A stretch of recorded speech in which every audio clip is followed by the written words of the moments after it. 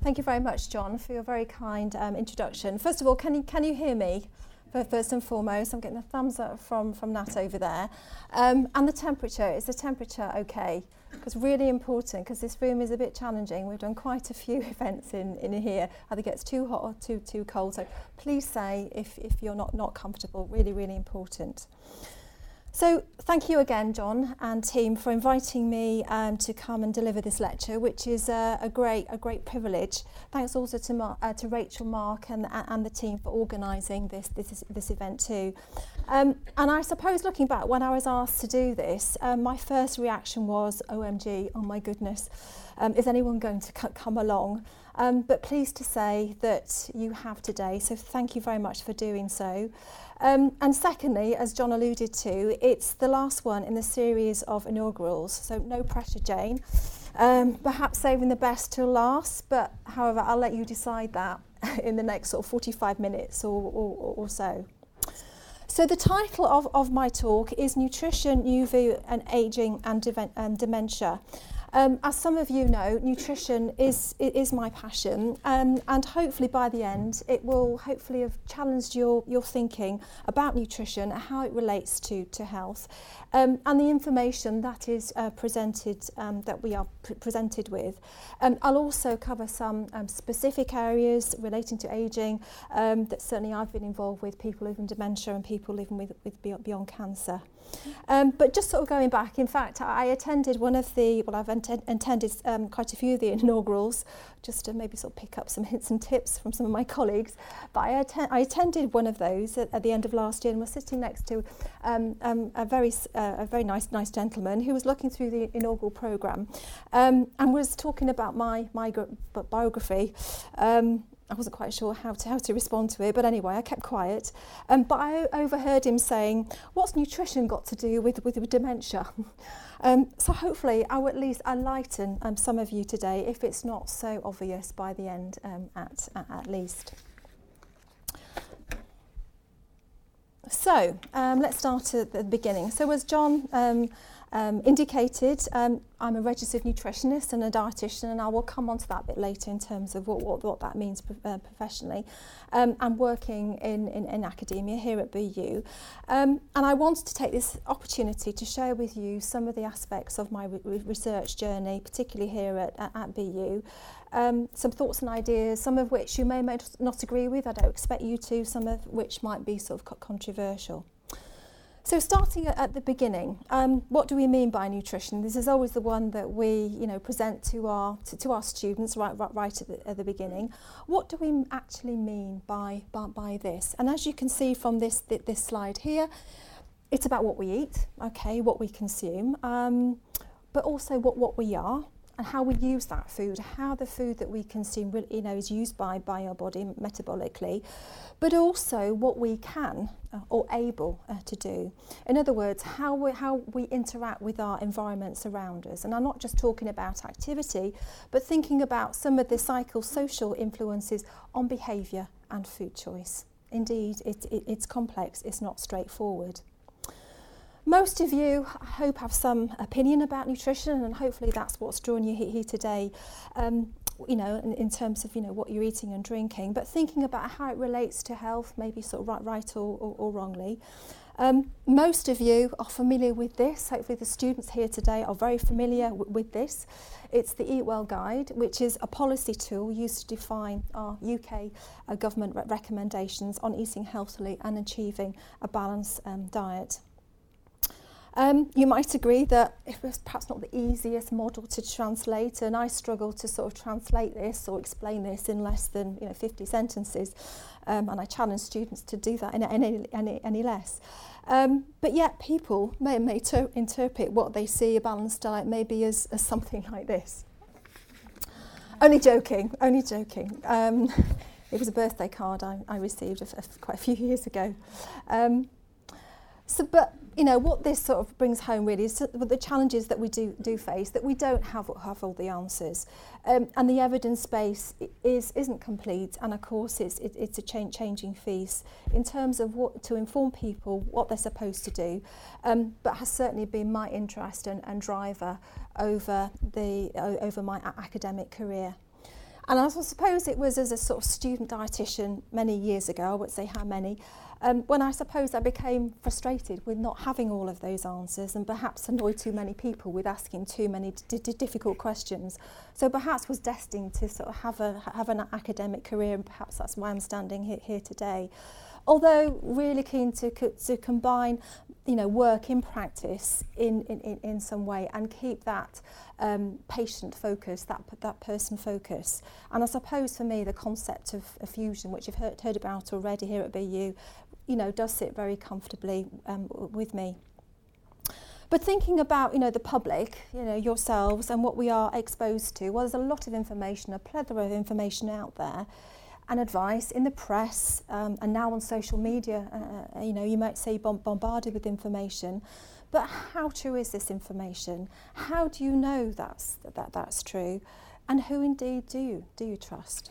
Do you believe everything that you read? So let me ask you a question.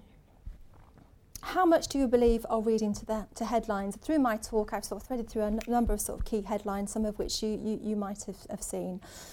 Of course, we've heard a lot about carbohydrates and sugar and the sugar tax and what have you. And don't worry, I'm not going to go into that at all. But this is just one example, drawing upon, fats.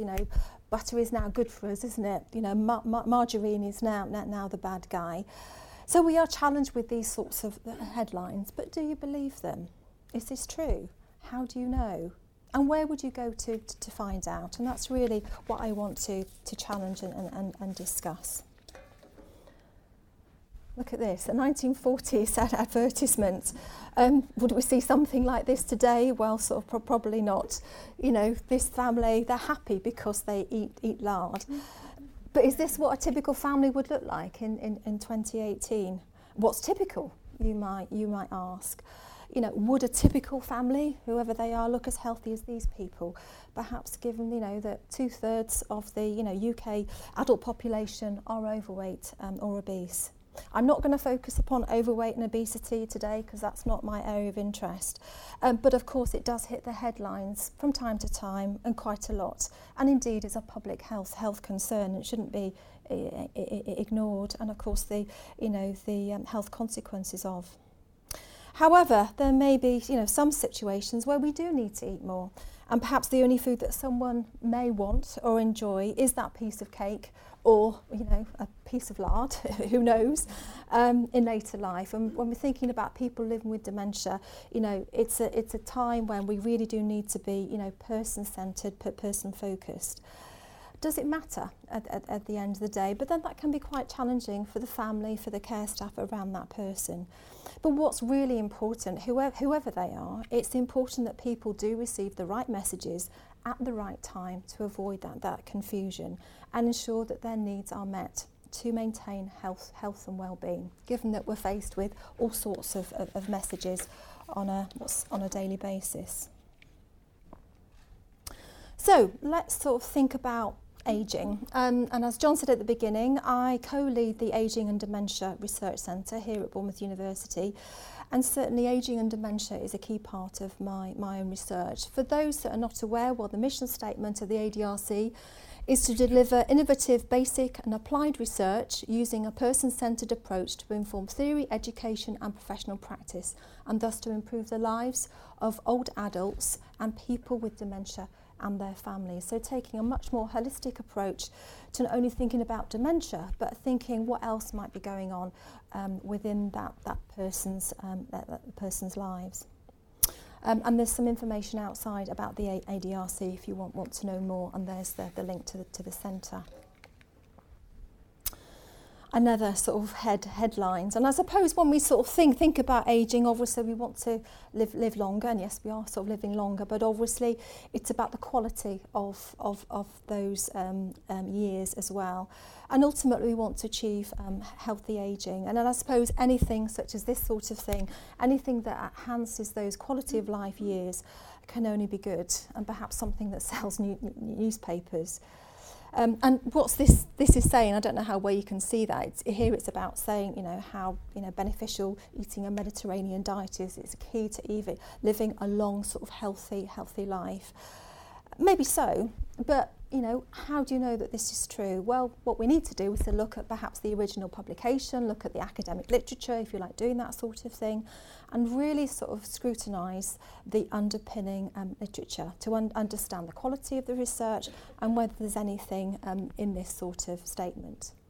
The NHS, they have a very good website, NHS Choices, behind the headlines. Some of you might be familiar with that, which really does help people to understand some of this that we are faced with. So who is the older person? Who are they? Well, the Office of National Statistics see this as a person over sort of 65 years and above. But actually, what also is concern is that we're going to see a growing number of the older as we move forward, as we're all living longer, obviously due to advances in medicine and thinking about, you know, how we can lead sort of better lives. So I show you sort of this headline. I don't know if you remember these two lovely gentlemen last month who were on the news and in the media.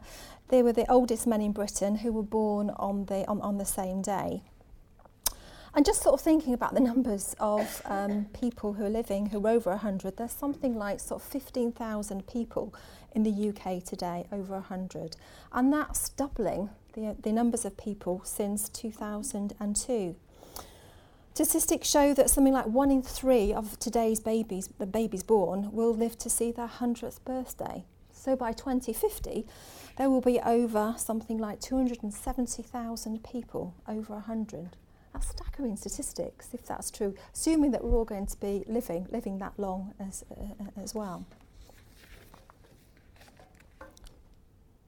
So thinking about the numbers, again, the numbers of older people, as you can see, sorry, this is the most sort of statistical slide I will be showing of the evening, but what this sort of shows you is, you know, that we're around sort of here now. Obviously, the changes in the number of people over time, and the numbers of the over 65s is set to increase by something like 64% over the next sort of 20 years. That's the sort of the blue bar here.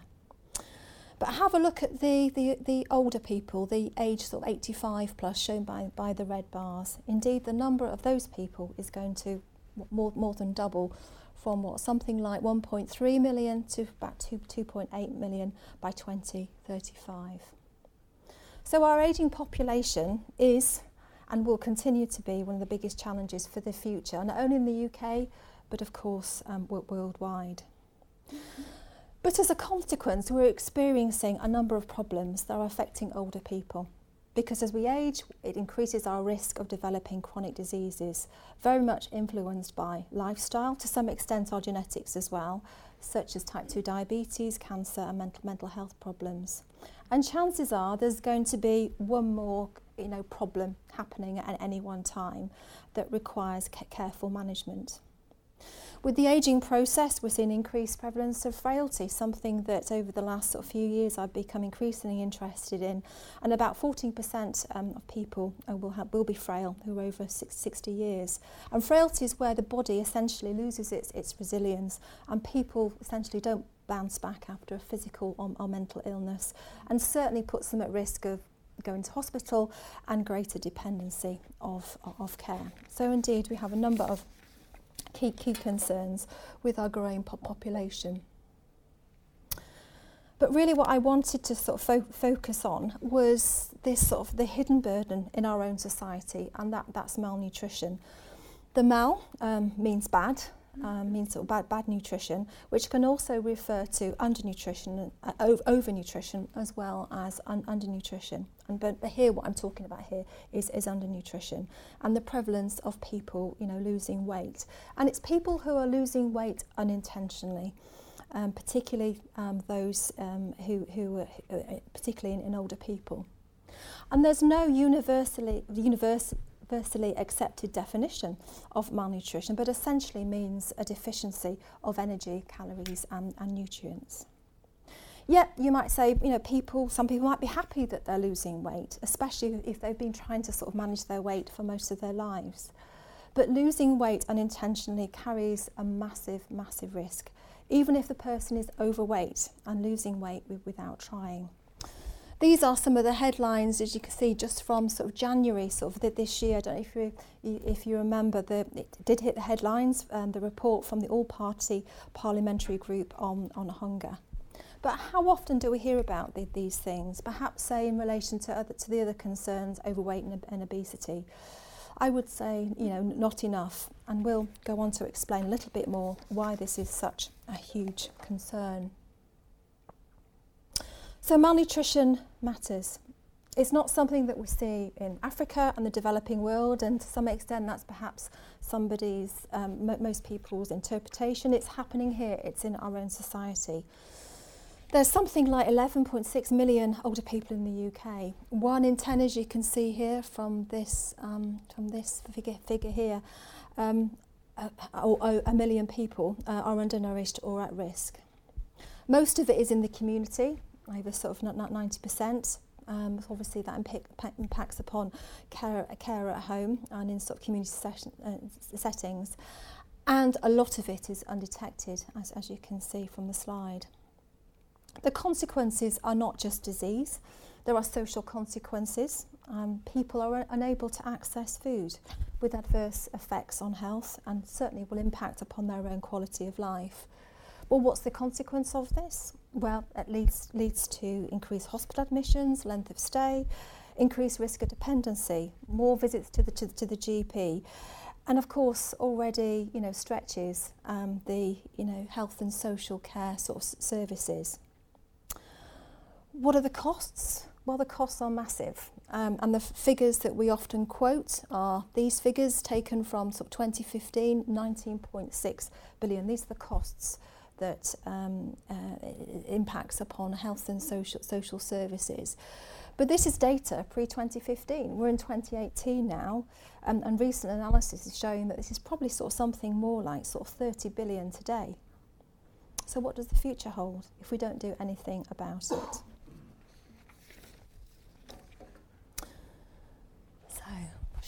So I just wanted to show you sort of Lynn's story, and I know some of you are familiar with this video clip. It's very short, but it's a very sort of powerful story that brings home very much the humanised perspective that stories can offer, and it's been made by the Malnutrition sort of task force. Thank you.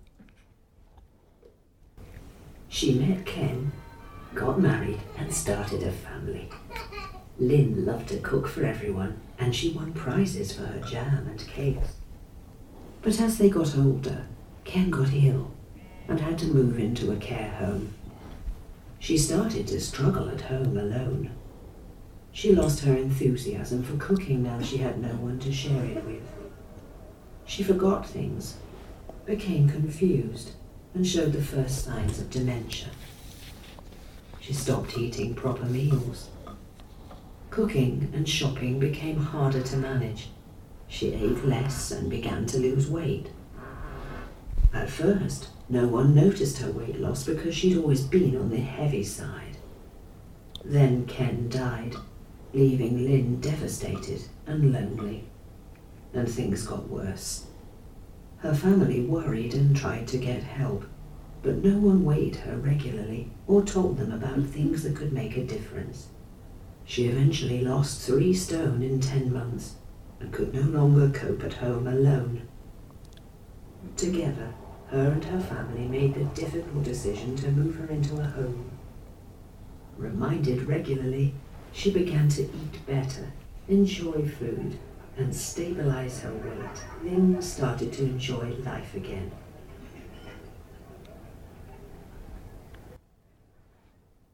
Thank you, Roisin. Short, but gets to the point quite quickly, isn't it? It's very impactful. So what can we do in response? What solutions do we have to address some of those situations that we've seen from Lynn's story? So on a more positive note, I've had the great privilege of working as clinical lead for the Wessex Academic Health Science network. I know some of you are working with them and familiar with the work already, but I've been involved around sort of the last 3 years or so. And the focus there has been on nutrition in older people, as you can see there from the title, but with very much a lens on the community. It's not about hospitals, it's about thinking about what's happening within our own community, given that's where we see, the majority of undernutrition. And through the programme, we're just coming to the end of the programme now and starting some new work. But what we've done is to consider how to improve, how to detect it, how to sort of screen for malnutrition and manage it better in older people. And we've undertaken a number of sort of pilot projects to evidence the benefits and develop, as you can see here, a range of tools and resources. And Bill Gillespie and Kathy are here from the programme today. We've got some leaflets and information outside if you're interested. And then some of the work that I've been sort of leading, just to highlight how we work together on projects, such as the project here, the InScope project. This is about implementing nutrition screening in community care for older people. We've been working with Southern Health NHS sort of Foundation Trust to undertake some groundbreaking research funded by the Burdett Trust for Nursing there around the screening and treatment of malnutrition, following the implementation of a new procedure to deliver nutritional care across some pilot sites in the Trust. And we've used a sociological model. Some of you might be familiar with the normalisation sort of process theory to understand some of the barriers and solutions to implementation and informing new recommendations for rollout as a toolkit to train staff to sort of screen and manage people better and ultimately have more people better nourished across our communities. So watch that space. Hopefully we'll have some more of the results coming out soon.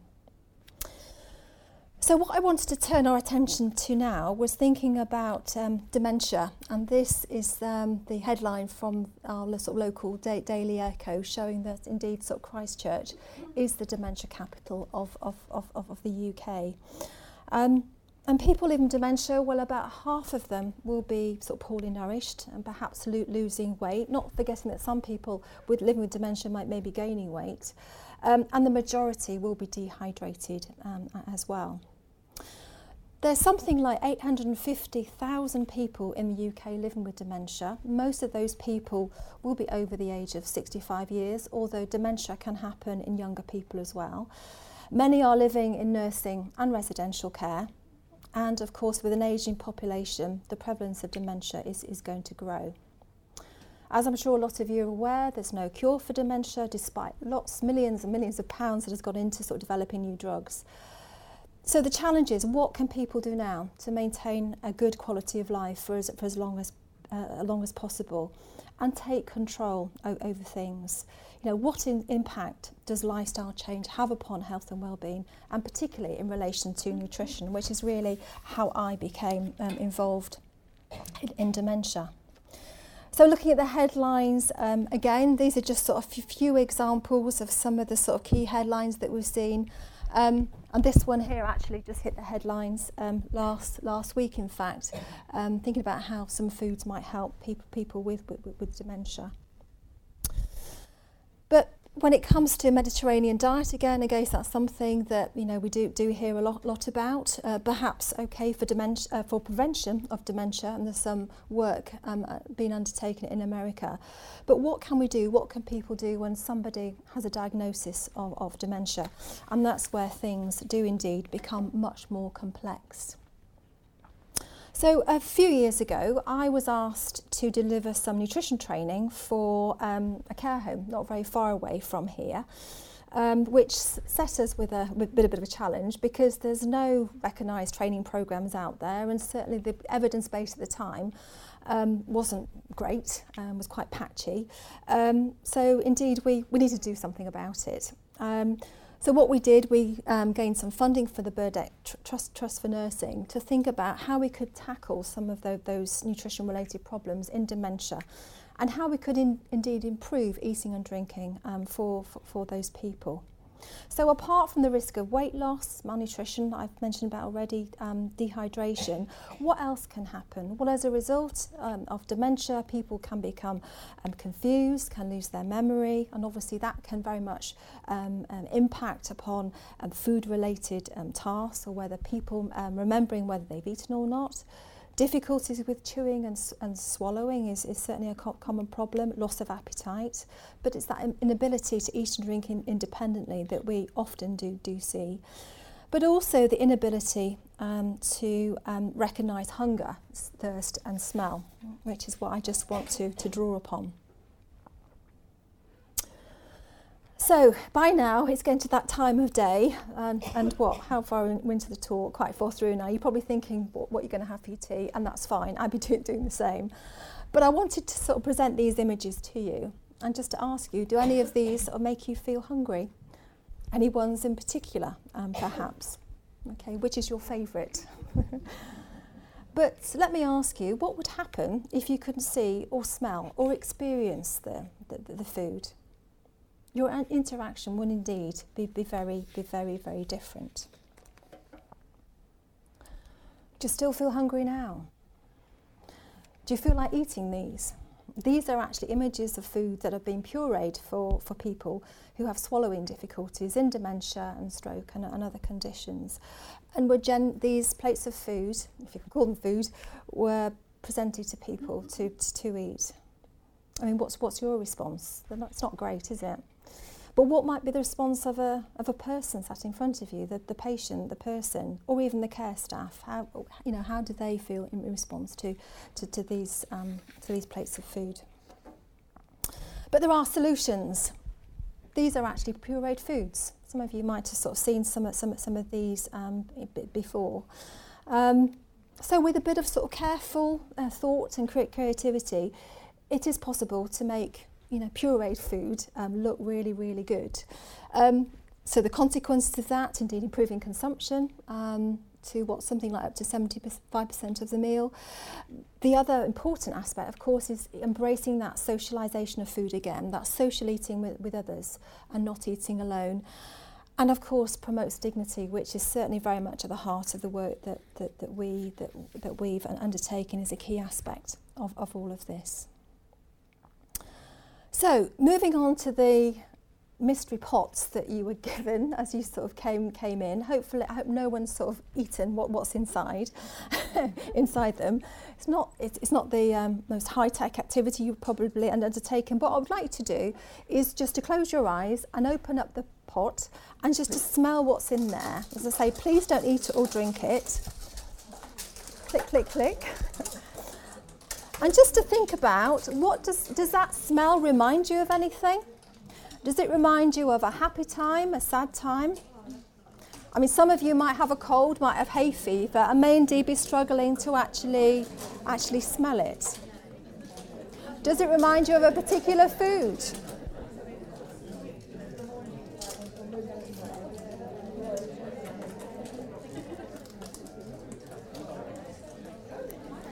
Does it remind you of Christmas? Does it remind you of perhaps going to the seaside?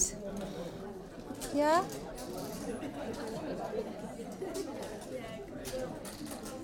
Has everyone had a little sniff? Okay.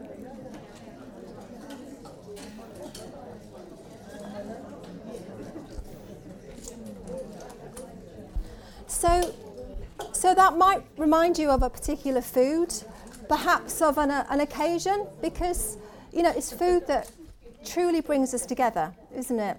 Those parties, those sort of happy times, maybe holidays, remind you of sort of somebody, or particular food as well.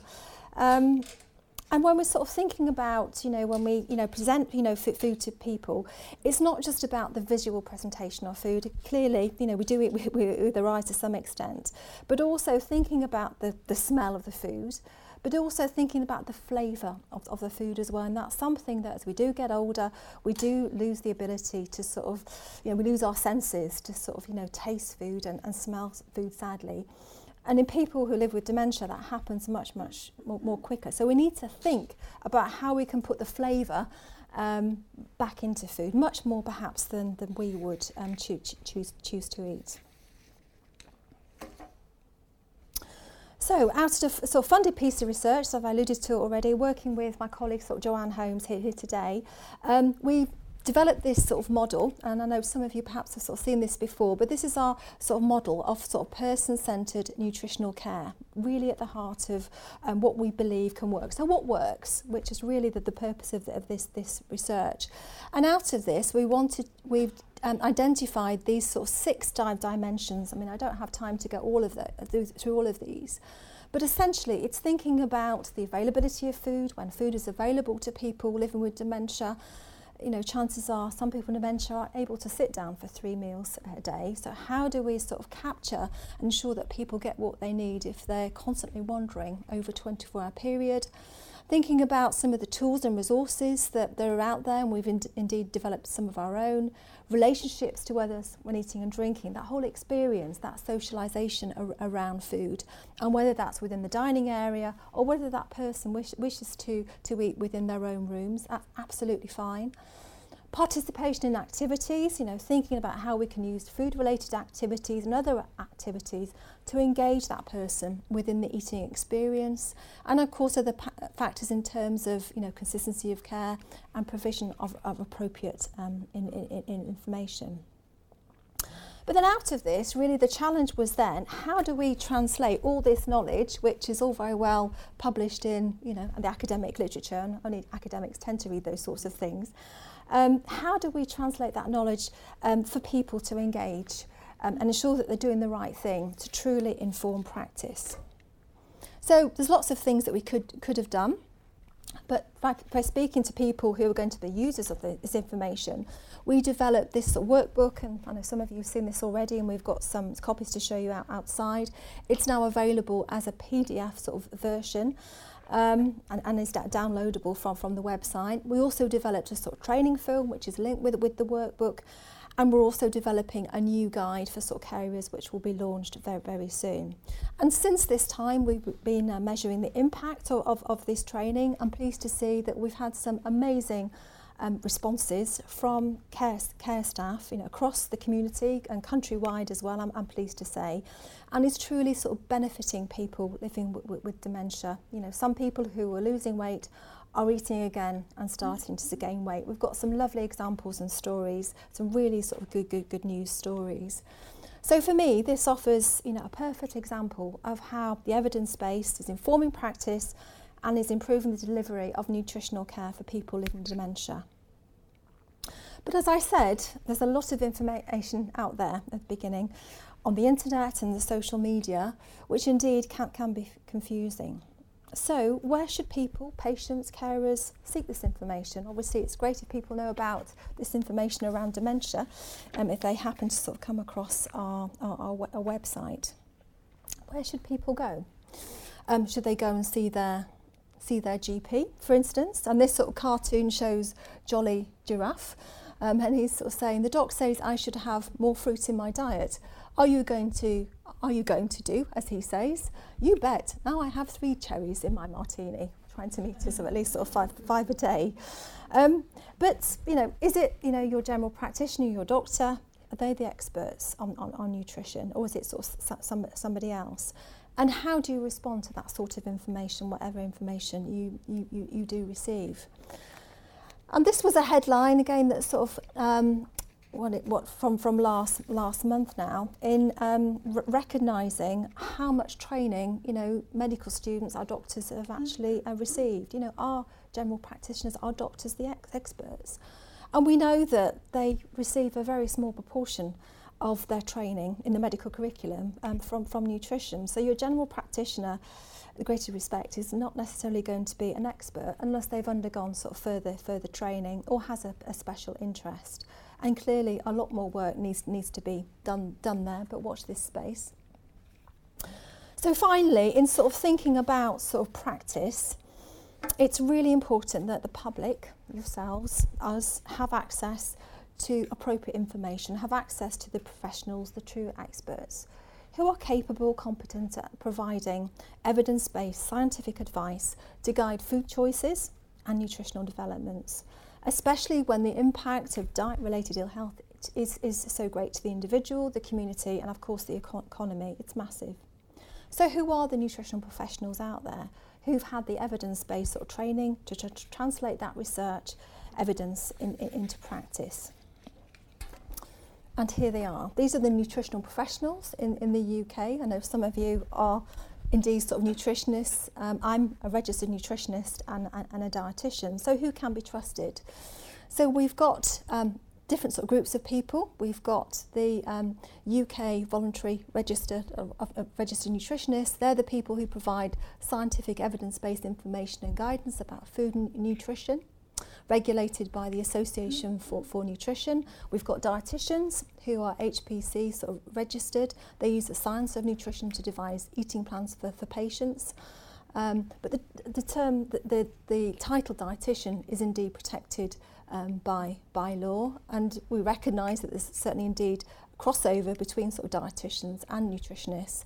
And of course other sort of healthcare professionals, doctors, nurses, registered with their own statutory bodies who've perhaps undergone to undertake some sort of further training. But the problem we face is that nutritionist is not a protected title. Anyone can call themselves a nutritionist. You can go away and do a weekend course on nutrition and call yourselves a nutritionist. And not necessarily that person may not have undergone that high quality training that's needed to ensure that the public receive that evidence informed and advice. It's not obvious. And it's confusing. It's certainly not a criticism, but hopefully with Department of Health reforms and professionalism following consultation in January this year, hopefully those developments will pave the way for more clarity on the true experts on nutrition and other sort of professionals, and truly provide the voice of science, because indeed it's quite messy at the moment, but we do need to ensure that we have certainly a joined-up workforce and people know who to trust. So finally, I just wanted to sort of highlight another condition where I've certainly undertaken a considerable amount of work, and certainly where there's been a lot of claims made about diet and nutrition, and that's in cancer. With claims such as shown on this sort of slide, claims that diets can prevent or even cure cancer. And really it's a time when people have had a sort of cancer diagnosis, perhaps they're at that most vulnerable, particularly after treatment. And we know there is that teachable moment when people are most receptive to receiving information and to find something that they can do to take control over their lives. And certainly eating and drinking is something that people perhaps do turn to. But it's complex. I'm sorry about this rather sort of complex slide, but the message really here is to sort of stress that nutrition plays an integral part across the whole sort of cancer journey. Prior to the diagnosis of the cancer, thinking the life experiences of that person, but also thinking what's happened subsequently, the impact that nutrition has upon the treatment and following treatment. We know that nutrition is an important determinant of a person's susceptibility, its progression and the response to treatment, and ultimately that person's quality of life. Therefore, patients should be provided with appropriate guidance for nutrition throughout the life course of their cancer journey, surely, but how do we achieve that? And that's the challenge that we have.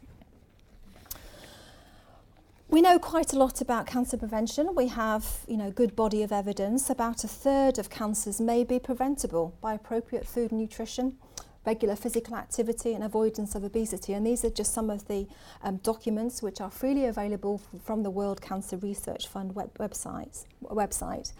And what the WCRF do is to look at the body of research, they synthesise the evidence, they grade it, and then draw upon the evidence to provide some goals and recommendations for the populations across a range of different common cancers. But let me ask you, what about guidance for patients when they've actually found out they've had a cancer? What do people do then, knowing that people are certainly high risk of a secondary reoccurrence and also developing other chronic conditions as well? What about people living with and beyond cancer after treatment? And are the healthcare professionals appropriately trained as well? And I suppose my interest in the area really sort of came about quite a few years ago now, soon after I joined Bournemouth, and it was the lead breast cancer nurse at Bournemouth who asked me essentially what should she do and her team offer when it comes to providing nutritional advice. You know, what information and advice should they provide?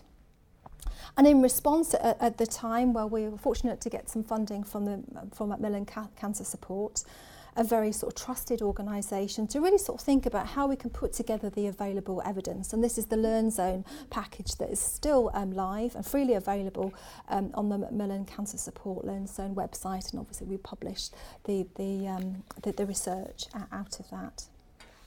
And then more recently, I've been invited to work with the NIHR, the National Institute for Health Research, Cancer and Nutrition Infrastructure Collaboration, to think about how we can truly improve nutritional care and advice for cancer and care to achieve better outcomes. The ultimate goal here is to provide better evidence, to inform better advice and care, to achieve certainly better outcomes for the patients, improve their quality of life and prevent cancer reoccurrence and the risk of other chronic conditions. And as you can see, there's a range of activities, and I'm sort of leading the professionals work stream, very much involving a PPI, patients and public involvement as well, and thinking about how we can provide evidence-based guidance to patients. But indeed, there's a lot of work to be done, and we don't have all the answers. But certainly we do have some information that we can signpost people appropriately. So where does that leave us? Well, clearly a lot more research and understanding is needed to address some of the nutrition-related problems that I've alluded to. We need to provide much more evidence-based solutions, particularly in older people, which is certainly my focus, if we are really going to mitigate the challenges ahead. We need to build capacity and capability with an appropriately trained workforce that needs to work together, that needs to be joined up, and they should be the voice of science.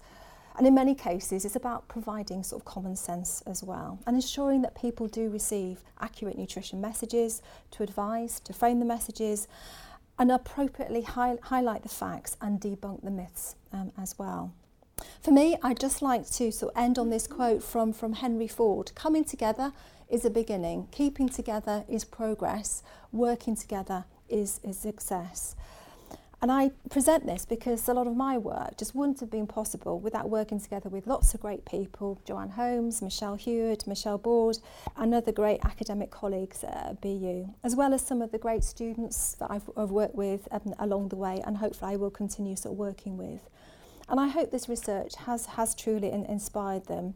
And of course, people in other places that we've worked in partnership, Kathy and Annie at Wessex HSN, practitioners, care homes, and of course the people and the patients themselves. None of this would have been possible.